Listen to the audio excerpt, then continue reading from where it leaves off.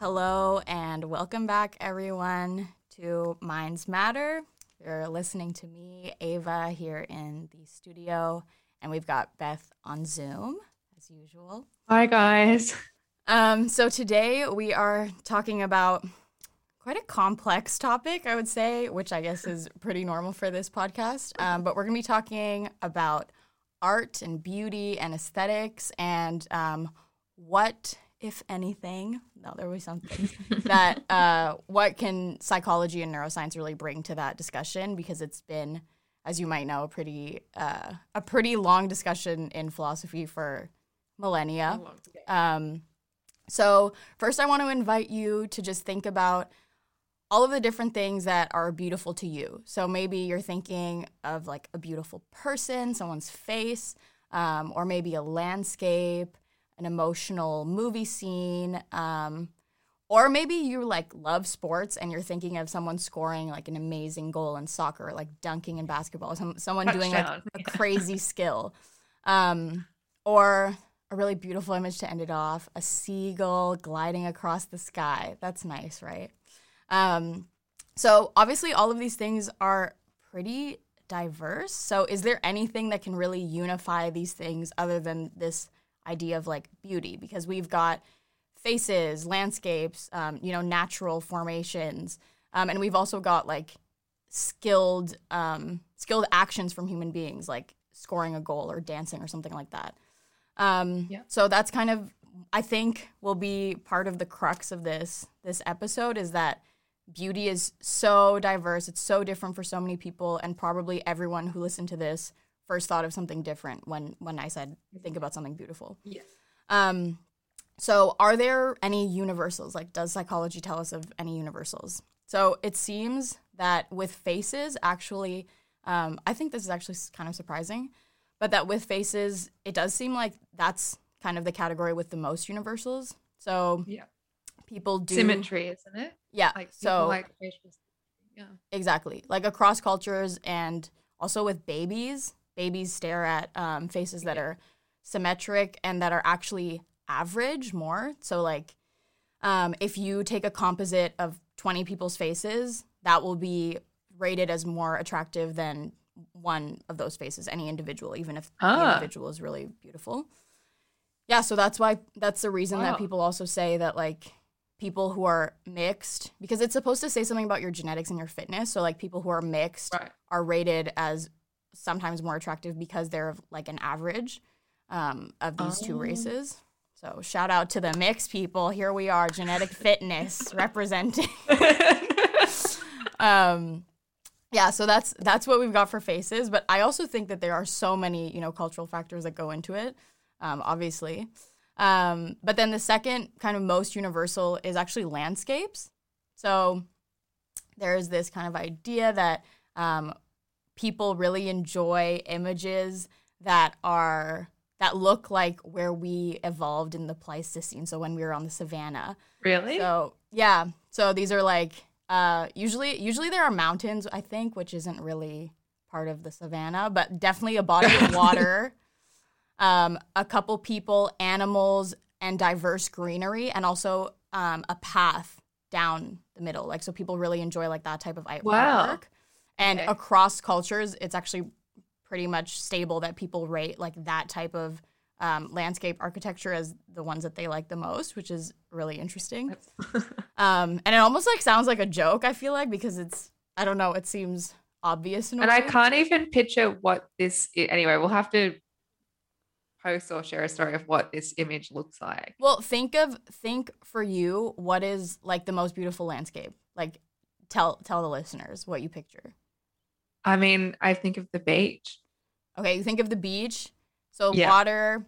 Okay. Yeah. Well, Beth might be different because she's like she's from the beach, but it's usually like fresh water. So basically somewhere where you can set up a good camp. Like that's the idea. And where you're safe. So typically it's like, the places that when you're hiking and there's an overlook, like the places that people Instagram, because that's what's considered beautiful. It's like, oh, we could all settle down here.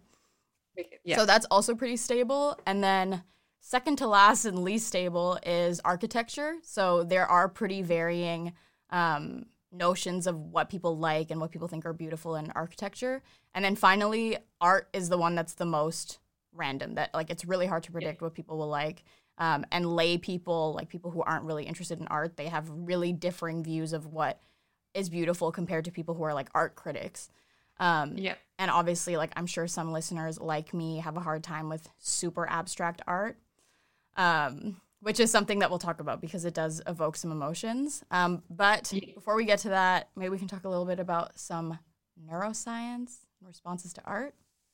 Yep. So I actually have a study, and this is about people's different responses to art. And this is, I don't know if you'd say this is a flex, but it's an NYU study done by Gabrielle Starr, and she was the dean when I was there. So used to chat with her.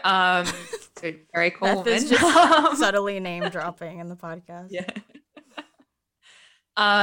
So they did a study where they took 16 students, and they were shown 109 art images, and they were from different cultures, different, art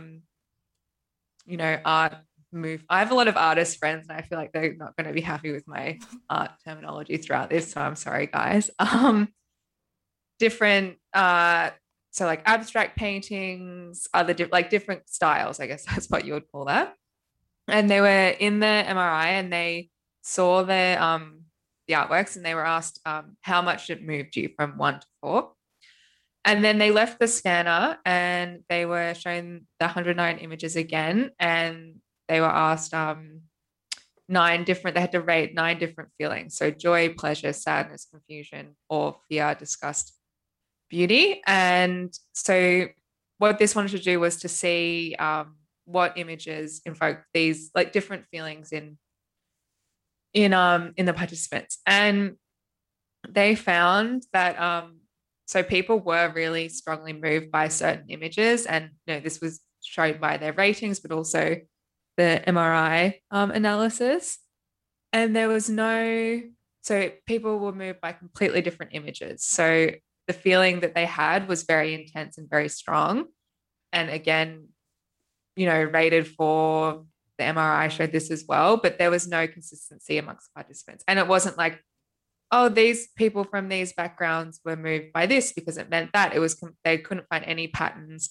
It was completely random. It was some abstract paintings, some realistic paintings. So what this study was saying is that, so this experience that we have when we view art is very intense and, can provoke a lot within us. But it's not really clear why certain images do that. And they found that when people were really moved, the default mode network was engaged. So I feel like some of you guys may have heard about, it's a term that I feel like gets thrown around a lot.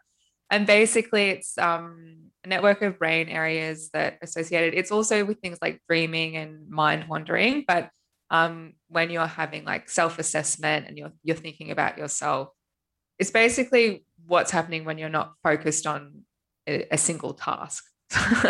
So they were saying, so I guess these researchers assumed, if you're looking at art, you would have like one region in the brain that would be, working because you were having this one response. It was like, no, you had this whole process going on when you were looking at these images. So the next step for these guys is like, well, why is it we all are moved by different art and different images?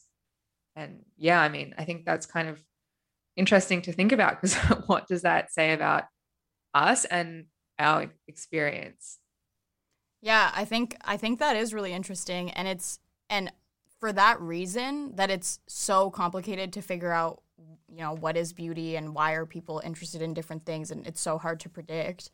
And like what's around us, Beth and I dress differently, we make different like aesthetic choices, we put up different stuff on our walls, we wear different jewelry, like all of those types of things that people find beautiful, like they're so disparate and they're so different. So I think that also might be one of the reasons why like neuroscience, in general is looked to this as this thing that can like give you the ground truth and the answers.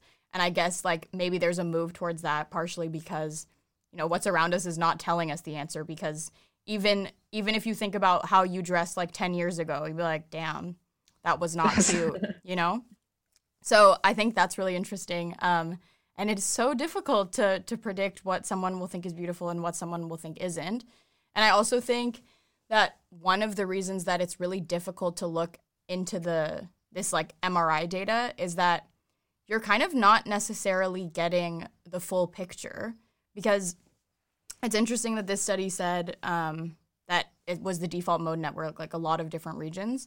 But other studies that have been done looking into this, especially by Anjan Chatterjee, who does a lot of this neuroscience of aesthetic stuff. I think he's at UPenn.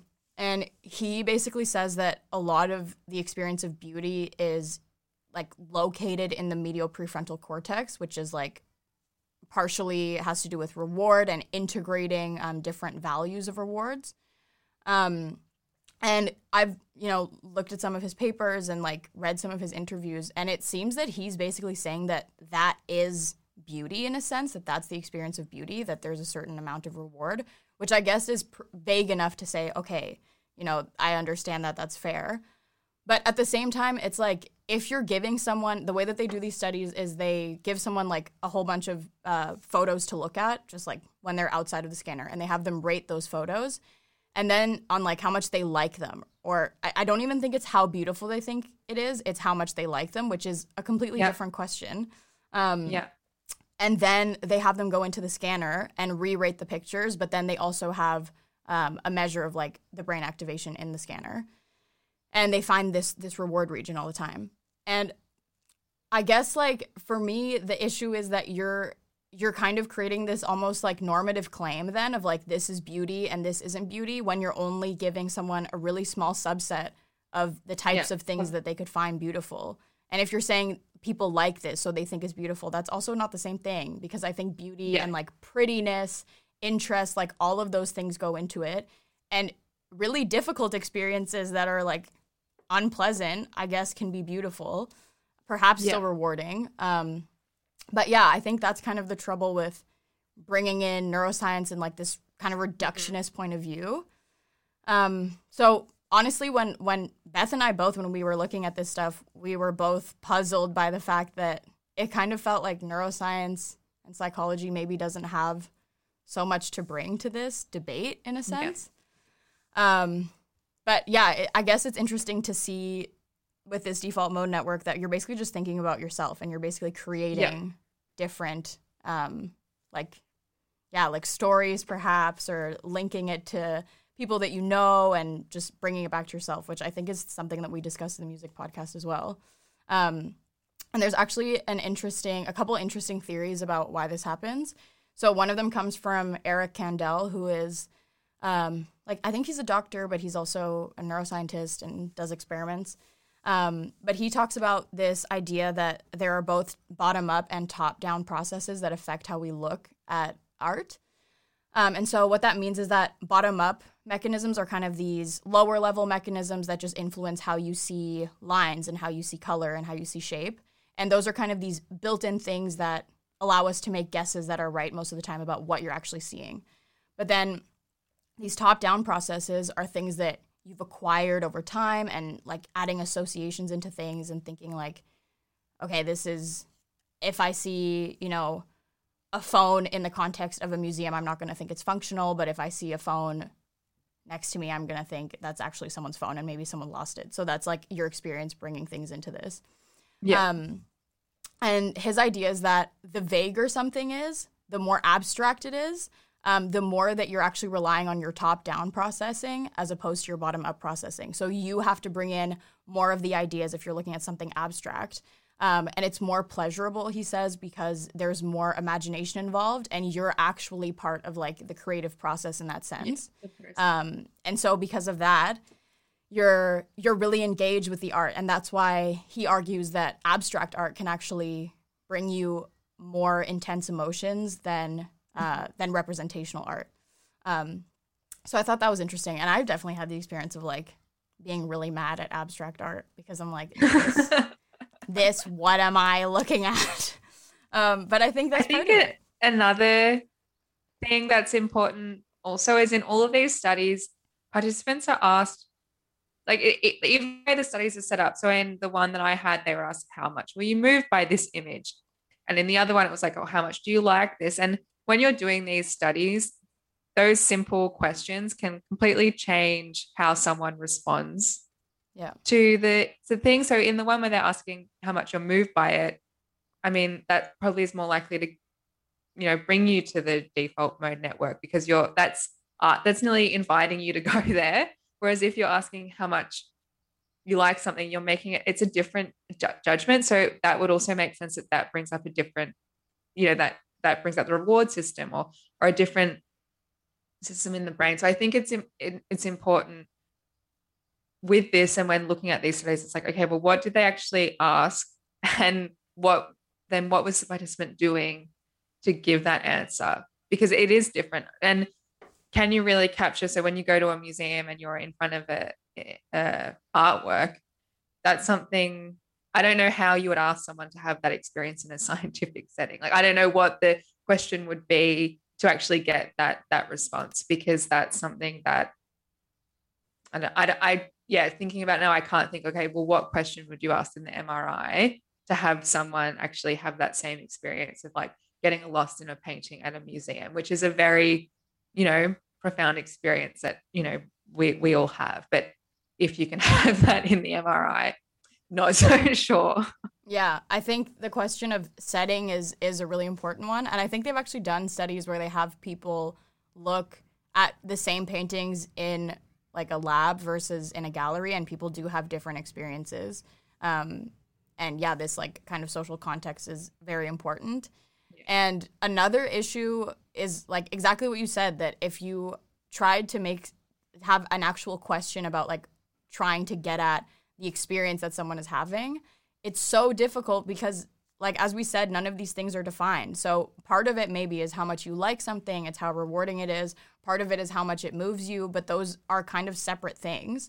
And then I think also if you ask someone, how beautiful is this painting, even that, like, people have such different understandings of that word. Yeah. Some people might think it to just mean, how pretty do you think it is? How valued do you think it would be, like, in society, not necessarily about you?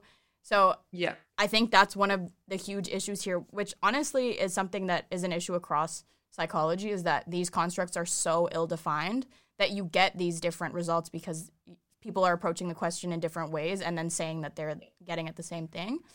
So that's like an issue in general in this research, which I think this type of stuff really brings out. So yeah, it's hard. But one thing that I think is often brought up in these discussions of beauty is the idea of like evolutionary constraints on what we think is beautiful. And there are like actually a whole bunch of different theories within this, because when I first looked at it, I thought, okay, I get it. Like symmetry, it's about making sure that your genes are good, making sure that you're healthy and blah, blah, blah. And, this whole landscape thing, like we're just evolved to like the landscapes that we lived in before. But there are actually a few disparate theories on this, which I think is interesting. One of these comes from V.S. Ramachandran, who's at UC San Diego. He's like a really big guy in like mirror neurons, and we talked about him in empathy, I think. And so he argues that there's this idea that like nature takes these shortcuts with these bottom-up processes that we were talking about before. And so he uses the example of the fact that like baby chicks, like they know how to beg for food when they see their mothers. But then scientists actually realize that it's not actually about like recognizing the mother. It's just that it's the beak. So they can see, they basically have like a system in place to recognize a beak. So if you show them just a disembodied beak, then they're also pecking at it. But then they took this one step further and they actually just changed it to like a yellow stick with a red spot on it. And the chickens fall for it. And the chickens are like, this is great. This is my mom's beak. Like, great. And so it seems like that is really the shortcut that they have, this like identification of like something yellow with a dot in it. But then by accident, I think, they actually like showed them a longer stick with 3 red stripes that actually in a way looks more like a beak. And this freaked them out. And then they became like really confused. And it like, he argued that this like hyper activated these like beak neurons. And Oh so, my God. so going back to art, which is the main point of this question, I promise we're making our way back. But so he argues that it's kind of the same thing for us with art, especially abstract art. And we're so enthralled with like these certain images because there's sort of this underlying reason, because there's like a shortcut that this art is pulling at, that we don't even really realize, that we're not like, oh, that's like, you know, my mom's beak, but you have a reaction to it just because it is evoking something that is like touching some of our like beak neurons. And so he argues then that like these aesthetic experiences are about generating as many like aha moments as possible. And so what he means by that is actually like exploiting how the brain works. So there's this kind of theory of how the visual system works, which is that different brain regions iterate on each other and then they come together to make a representation of what you're seeing. So it iterates first at this primitive level to like recognize certain objects, and then it keeps iterating until it realizes, okay, the whole thing is a lion. So like there was an eye, there was this, and then you're like, aha, this is a lion. And so he argues that art kind of serves to create more of these aha moments or abstract art specifically, than like representational art, because you're evoking more of these things because it's more difficult to figure out what each thing is. And interestingly, we're going to talk about, I think, some brain lesion stuff, lesions. And so he argues that actually in seizures, there can be what he calls like a kindling effect, where the visual system and the emotional system in seizures, there's just like a really strong connection, and there's like a strong electrical connection. And that's why people have these seizures, where these systems, the visual system and the emotional system, get super linked together, and the connections get so strong, and that kind of heightens your emotional response to colors and your emotional response to shapes. And actually, Van Gogh had these seizures, and that happened like later in life. And he only had like this explosion of art like in the last 3-ish years of his life. And obviously it was very colorful. No way, I didn't know that. So they think that maybe there's something to do there. Van Gogh, sorry, Dutch people. So there is this idea that, you know, I think there is something interesting there in terms of like the neuroscience telling us what is going on with this idea of like a link between the emotional system and between the visual system, and that iteration of recognizing different components. That is like something that's really interesting, and that makes these aha moments. And going back to what Eric Kandel said, that is like a pleasurable process because you're using your imagination, and you're also coming up with something that you feel like is originally yours in a sense. Yeah, that's yours. Yeah. And people like that. People like to have them people inside like stuff. So those are maybe some interesting things that neuroscience can bring to the table, is looking at those types of things. And then on that, in terms of actual brain regions and art. So it was funny when I was reading this, I was like, oh, I don't think we've ever spoken about this on the podcast before, and it may be interesting to some of you guys who don't have a science background. But a lot of early neuroscience and working out how the brain worked was from people who had brain damage. So it would be like, oh, someone's had damage to this area of the brain, and now they can't do this. And it'd be like, okay, well then this area must be responsible for this. And that actually gave us a lot of insight into, and in medicine and all of these things. So when you read about a lot of the brain regions we initially worked out, they did that through people with brain damage. And this is, before we could do MRIs or any of those things. It was just seeing what was lost. So then what was interesting is to look at, okay, what happens with artists who have brain damage. And initially there was a scientist in 1948, and he had a writer, a painter, and a musician. And they all had damage in the left hemisphere. So, and after this, the writer couldn't work at all, couldn't write any stories, form anything. But the painter and musician were completely fine, and they could keep painting, music making. So this was like one of the first this is one of the first people who looked into this. But then what's interesting is as people continue to look at this, art and artistic talent doesn't seem to go away with different brain, like with brain damage in different regions. So you might think, oh, if someone has this area damage, they won't be able to do this. But it actually is not the case at all, which is pretty interesting because usually if someone has damage, that people with brain damage in all sorts of areas of the brain and no one's lost their artistic talent, that's Wow. pretty interesting. And there was even one artist who had damage in the right hemisphere. And usually what happens when people have that, when they draw, they can only draw one side. So when they're filling things out, they can only do one side. And you can look that up online. There's like images of people who have damage in the right hemisphere and they do these strange drawings. But for this artist, they actually could draw the other side. They couldn't color both sides in, but they could draw the other side. Wow. Pretty cool. That's so strange. Why could they draw things but not color them? They don't know, and they're The like, brain is a maybe artists mystery. some have some resistance to this, or I don't know. This gets me thinking like, well, maybe art, like this is something. I feel like I'm going to start sounding crazy, but when I read about this stuff, it's like, well, maybe that artistic thing is something above.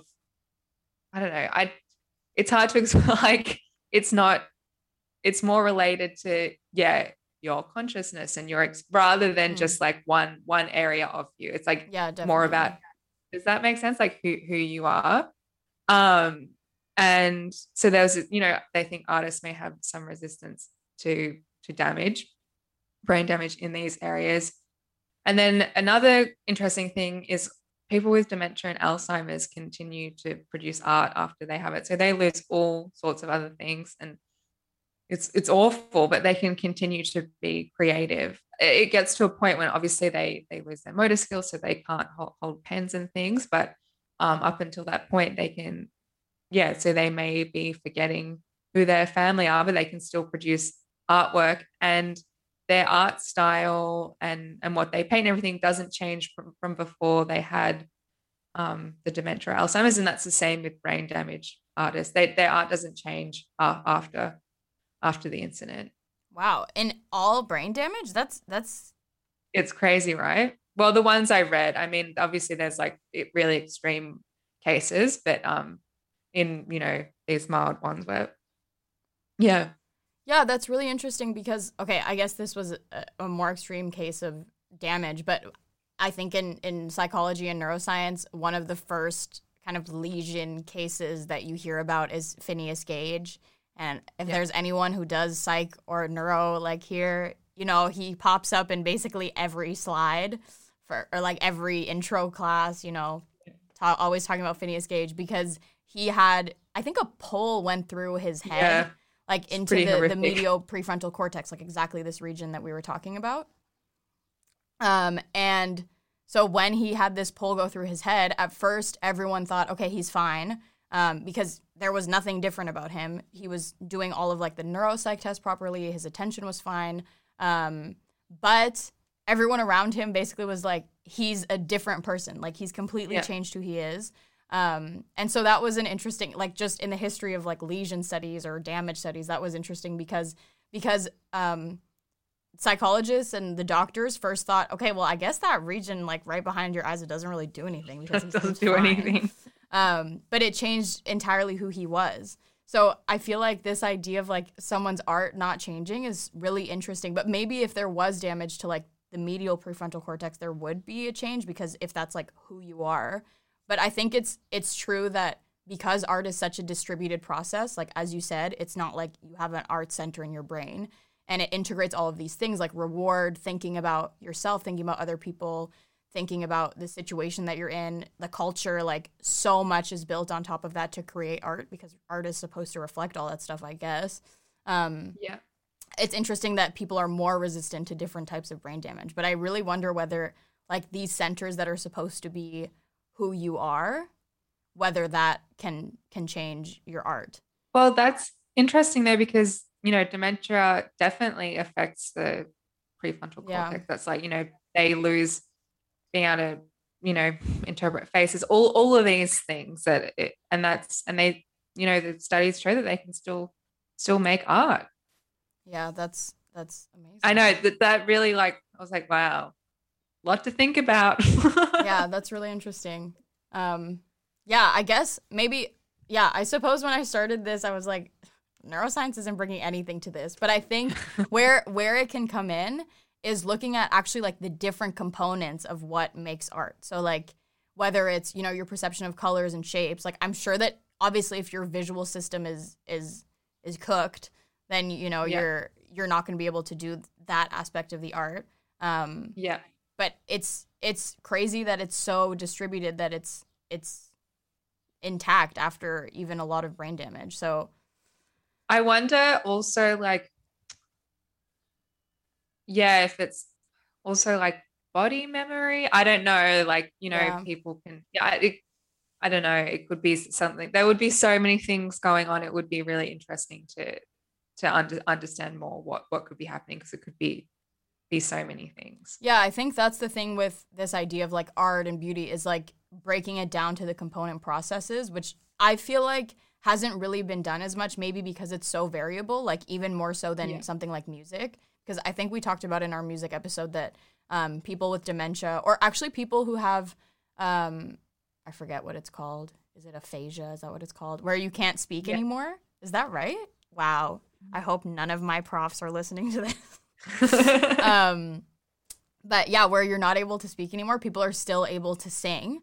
And they're actually sometimes able to like train themselves from singing to speaking and kind of getting because in that kind of damage, it's like the left side of the brain, an area is damaged there, and the right side that has like a symmetric kind of structure can take over, but it's usually responsible for melodies and stuff like that. And I think that like there's kind of more of a deeper level of analysis, which is that song and rhythm is a kind of different part of the brain, and that's why you're able to train it back in. But I feel like with art, there's so many component processes that it's really hard to figure out, okay, what is this doing? And also what can it give you?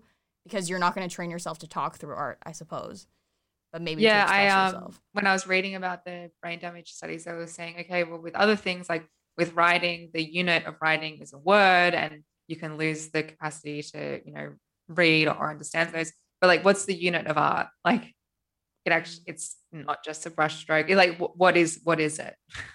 I wonder if people, this is like obviously speculation, but I wonder if people who maybe have certain brain damage where like if they're a painter and then they're not able to paint for like motor reasons or whatever it is, or like stop being able to perceive color, whether it then goes into like a different kind of modality, or whether like if you're a visual artist, you really stay a visual artist. Right. Yeah. Yeah. I don't like, honestly, I don't know if there's been studies on this, but it would be really interesting to see. Yeah. I feel like we're coming around to thinking that this is initially cool, we were like, oh, I don't know about this. Yeah. Okay. I want to talk about a couple more of like the evolutionary hypotheses here. So I only spoke about one, but one of the other ones is by this guy, Dennis Dutton, I'm not sure. But he also is like an evolutionary psychologist, and he believes that beauty is basically just an adaptation like anything else in evolution. So just like, we have opposable thumbs, like beauty serves its purpose. And he argues that this is just intensified in the enjoyment of art. So like we are just predisposed to see things as beautiful, and that's why we like art, because it's something that's wired in us and that's then brought to the center of focus. But another thing that I thought was interesting about his work is that he actually extends this to art. And so he argues that, when we think someone shooting a goal is amazing and beautiful, we see that as beautiful, it's also because we are really responsive to the fact that like skillful action in humans is a beautiful thing, because he argues that conveys some like fitness information. And so he takes the example of these, it's hard to describe on the radio, but he takes the example of these rocks that were sharpened as tools to like break things, and they kind of have a teardrop shape with like a spike at the top. And there were a lot of these, and archaeologists have found a lot of these types of artifacts, but they've been confused by the artifacts that they've found because some of them are really big, like too big to use as a tool, and some of them are just like still super sharp. So it seems like people had produced way more of these types of artifacts to just serve a purpose because like they weren't being used, they weren't blunted. And so they thought that was really weird. And then they actually argued that they thought this is actually an artistic expression. And so this was like kind of like the first form of art. And so Dennis Dutton argues that the reason that people would start to do this is because it does convey like these different aspects of fitness. Like it means that you have access to resources and you can just make these little art pieces without actually using them because you have so many more. So you have resources and that you're able to plan and that you're skillful with your hands and that all of these things are things that, you know, convey fitness. And that, let's say, this is, you know, the evolutionary perspective that like women in the tribe would then be like, I want that guy, like father my children. Classic. The evolutionary perspective is questionable, obviously, but he argues that like artistic flair basically evolved in the same way as any other adaptation. But I mean, I might be understanding his theory incorrectly, but it's just not true that we find things that of fitness or anything beautiful, like the most beautiful. Like think about artwork that you love. Like it can be a photograph of someone in a very vulnerable place or someone struggling, I don't know, watching movies. That's also a form of art. Like I don't know. I think if anything, sometimes art's the opposite. Like I guess he is arguing in this case that it's like you would be into the artist because he has skills, because he has like this certain set of skills, and maybe you, for example, appreciate someone who's able to like take an emotional scene and put it and represent it on a canvas. It's not about the actual art; it's about the artist. Yeah, exactly. Okay. Yeah. So he has this idea that there's he has a book, I believe it's him. We'll put it in the notes. That there's kind of like this beauty instinct, the same way that there's like a language instinct. And so we're kind of primed, like you don't necessarily when you're born like know how to speak a language, and you also don't necessarily have like a specific ideal of beauty. But with time, because it's such a distributed process, then your associations and like this instinct that can underlie this like bottom up process that can underlie all this stuff, that brings together this idea of beauty, and that we have this instinct as humans to have beauty. So that's kind of an interesting take. I don't really know what I think of it. I feel like evolutionary psychology can go wonky pretty easily. Yeah. So and then just the last evolutionary psych thing, which I think is interesting just because it's slightly different. This comes from this guy, Richard Prum, I think, who is actually an ornithologist. So he's just like coming at it from the bird perspective. He's just looking at birds all the time. He's bird watching. And he has a really, really big, fat book about this that I think it's called The Evolution of Beauty or something. But it's just about birds. And but he takes an interesting perspective because he argues that it is an evolutionary kind of adaptation. But he argues that there's this idea of like natural selection, and then that sexual selection is a whole different thing, which is also something that, you know, that Darwin was a proponent of, because Darwin was super perplexed by peacock's feathers, because he was like, this is terrible. A predator is gonna come eat them because they're displaying these huge feathers. So then because of that, Darwin kind of decided, okay, there must be something more going on here. And he argued that there was this idea of sexual selection. And so this guy, Richard Prum, kind of takes it a step further, and he argues, honestly, I'm not super well versed in like evolutionary biology and the state of it, but he argues that in evolutionary biology, there's more of this view of like Dennis Dutton's view, that it's like really just an adaptation, and that it helps with fitness. But he argues that it's a completely different thing, and that beauty is like selected for by itself, and that it kind of goes rogue. So that there's this idea that like women will prefer something, and basically beauty is just whatever like women, like the females or the one that's selecting will prefer, and that this evolves separately from actual fitness.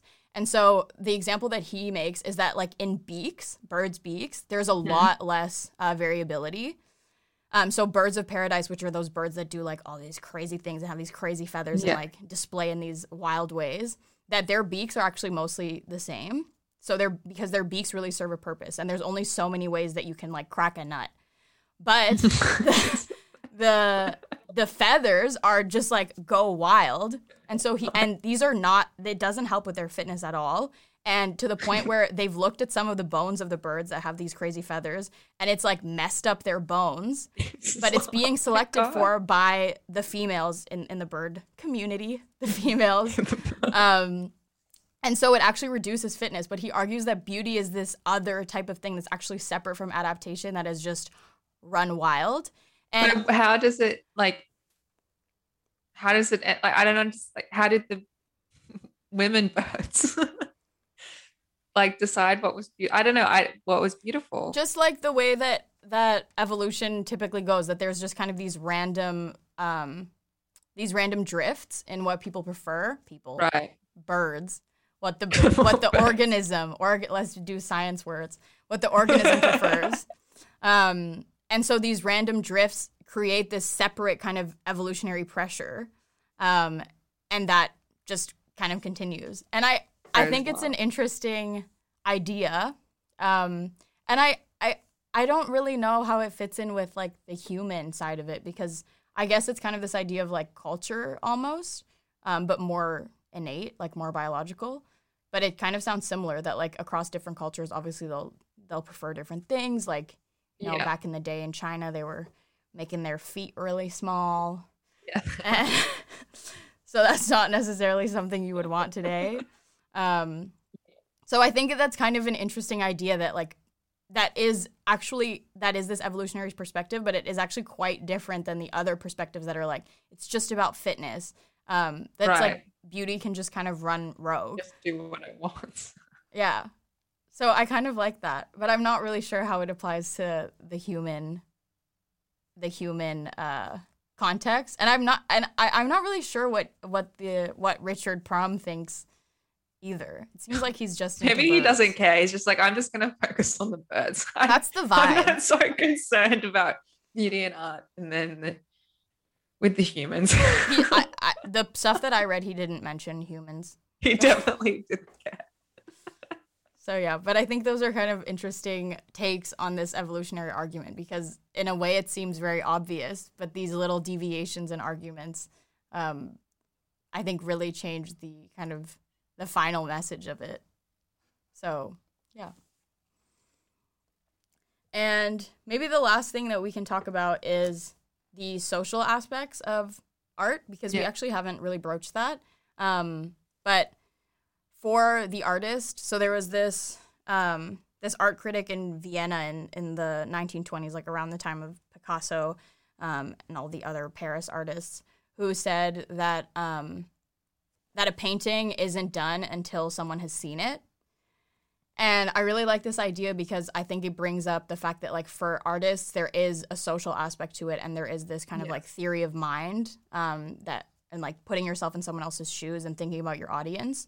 And also for the beholder of a work, I think there also is like a lot of theory of mind involved when you're trying to like create meaning out of things. And I think that this is sort of happening more and more, maybe because some art is difficult to interpret. But I feel like at museums, it kind of seems like there's a lot more emphasis on the artist and the artist's life and like stories about the painter, and people really enjoy that. And also in the subject of art, it's been shown that people really like paintings that have like a few people. So they prefer those paintings to paintings where there's no one. And they don't really like paintings where there's a whole bunch of people, maybe because, as we talked about in empathy, it's like too computationally explosive to think about what everyone is thinking. So I think there's this really interesting aspect of like art being super like a social kind of experience. And like Beth was talking about with this default mode network, it's really about looking at the art and placing yourself and placing your life and placing the people that are around you. But it doesn't seem like there's necessarily so much social activation other than the default mode network, but maybe that's what it is. I think I was also surprised when I was reading up on this. I thought there would be more about culture and society and these these themes, but it really did not much came up with this. And I thought that was kind of interesting that it didn't. Yeah, that you would think it would be a lot about culture. But I think it might be because there's just so many kind of like aesthetic cultures that exist, like these countercultures or like various Even within underground things. That it's kind of hard to study one type of aesthetic. Although I'm sure there are people who are like studying goths. I don't know. To be honest. That's the end. But I think also an interesting aspect, is this fact of like culture and how culture influences us, and that like art also doesn't happen in a vacuum. So there are like a few studies that show that art and like the way that we perceive things and the aesthetic experiences that we do have, they are super influenced by the context. So there are these studies where they've given people, I think even like not even lay people, like people who are wine experts, they've given them different wines and they've told them, or they've labeled them differently and said, this is a super expensive wine. And they've also scanned these people while they're drinking that wine. And they find that people rate like the wines, even if they're actually $3 wines, but they say, this is like a Bordeaux really 87, like $100 a glass or something, that they actually find that those wines taste better. And in the brain, there is activation of like more of these reward and pleasure like systems. They feel, So it's fully like they're having a different experience just based on the context. And they've also done studies that I think are kind of similar with this idea of context, where they present people with similar methodology, where they just present people with different artworks. And they either say this was made by, like, this was computer generated, so made by a computer, or made by a person. And people really respond more deeply and have more of these reward activations, and probably more of this default mode network with art that they think was made by a human, even though it's completely random and not true. Yeah. And I mean, I feel like we would all relate to that. Like, and that's also why when you go to the museum, you love to read, like, I mean, you go to a museum, you wouldn't want to not know who created it, Yeah, but I've heard people criticize this movement towards like, towards looking at who the artist is and stuff like that. And I actually, in the Van Gogh Museum in Amsterdam, I think like I was really struck. I remember when I went, there was either on the audio guide or whatever, or on just like the plaque, there was a painting from one of Van Gogh, oh my God's final days. And I feel like you're doing a good job to even attempt that. So Van Gogh, from his final days, and it was like this very kind of brooding photo with like a very dark background of this field, and there were like crows. If I can find this, I'll also attach it to the website. But it was like this super intense thing that really looked like, okay, like he knows that he's dying, like he knows that he's about to die. Yeah. And they said that in the notes or whatever it was. But then they also said, if you just saw this, you could definitely make that connection and it makes the painting seem profound. But they said, actually, he also painted like a whole bunch of other stuff in his last days, and some of it was happy, some of it looked like this. Right.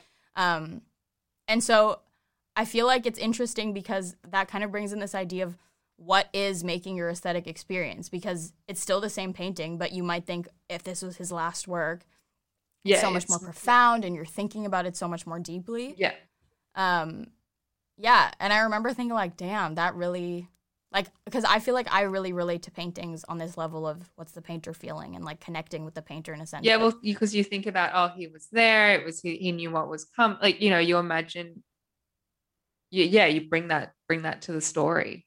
But I have a feeling that for people who really love art, that's kind of like a lowbrow thing to do. Right, so we're gonna get like, yeah, okay. So, but I really don't, like, I think neither of us are super into art, and so it's hard to think about. But also with these art critics, I think there's like also not necessarily one kind of, like, it's not like they just have a purely aesthetic experience based on what they're seeing, because the scandals in the art world are often about fakes and frauds. Yeah. And so when someone will buy a painting for millions of dollars, and then, the gallery or a scandal comes out and says that wasn't the real painting, they're like, this is garbage, even though it's the same painting. And what would they say if you asked why you bought it? They would say, because it's beautiful, because I love it.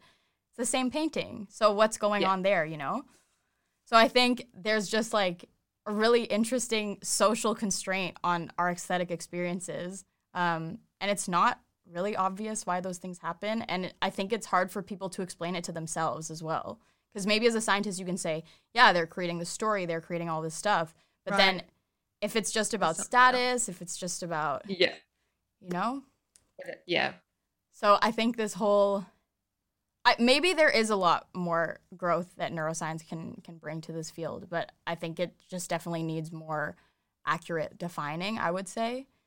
And I think from what I was reading, it seems like there is more, like this is a growing field, a new and growing field. Yes. Yeah, where I feel like I maybe that's just the state of psychology, but I feel like in neuroscience. Yeah, everything we do is new and growing. I mean, it's true though. I feel like especially most human neuroscience studies, like they're from. We don't know what's going on. Yeah, like an fMRI, EEG, like that just started 30 years ago. So. Yeah, it's funny because obviously before this I didn't do psychology. I did medical research, and I feel like the more I learn in psychology, it's definitely like the more I know we don't know. And the more I'm learning about how the studies are set up, I'm like, we don't know anything. Yeah. Nothing. It's the same. All these studies are different. Yeah, and you add like methodological crises in the field, which is like a whole different topic. But yeah, it's a scary time to be a psychologist. But I mean, I think what all of this shows is that art and beauty is really important to our experiences, and that you should seek it out. You should try to create art for yourself, try to engage with art, because you might kind of learn something about yourself. And your emotions. And it's just like a nice sort of prompt. And maybe next time you head to the museum, I don't know if everyone's allowed to go to museums since we're not listening to this. Right. Sorry. Sorry, everyone. The next time you are able to go to a museum, think, why do I find this beautiful? Yeah, and flick on this podcast while you're at it again. You'll just be simmering in all the experience. No, actually don't do that, because that will probably take away from your artistic experience. All right, we're gonna play some more art for you, some musical audio art now. And send us your favorite painting, send us your favorite installation, whatever art that you like. We'd love to see it.